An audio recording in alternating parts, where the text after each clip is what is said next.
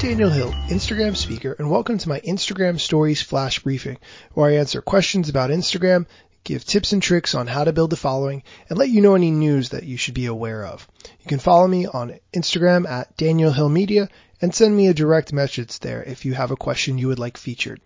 The questions are read by my amazing wife Lauren, who in her regular job is a graphic designer.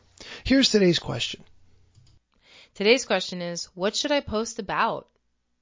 There are a lot of different things that you could post about, but the easiest answer is to say, post whatever you want to focus on. That doesn't mean necessarily posting all about your life and your dog and your breakfast and your lunch. Focus on one particular thing and focus on posting about that. You can occasionally mix it up with posts from your personal life, but I would say to do that on a ratio of 1 to 8.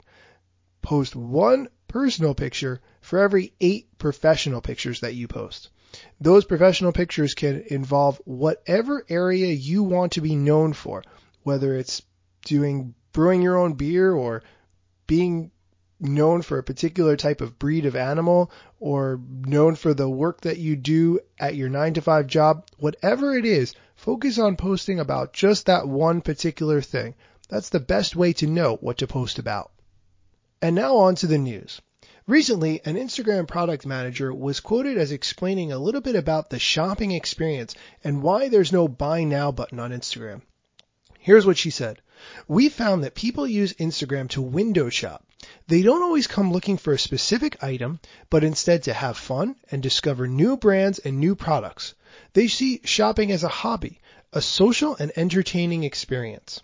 Therefore, we, Instagram, are focused on making it easier and more fun for people to discover and learn more about products on Instagram, whether they stumble on something they love or simply want to learn more.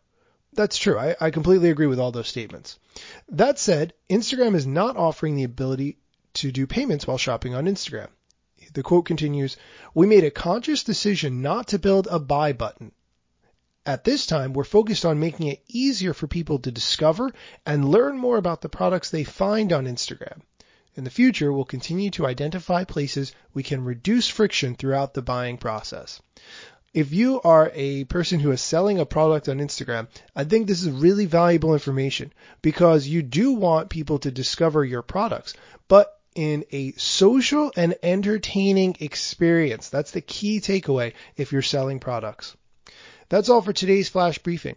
If you have a moment, please go on Amazon.com, find my flash briefing, the Instagram stories, and give me a rating.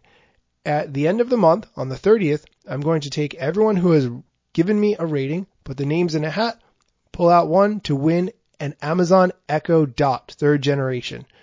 Thank you so much for listening.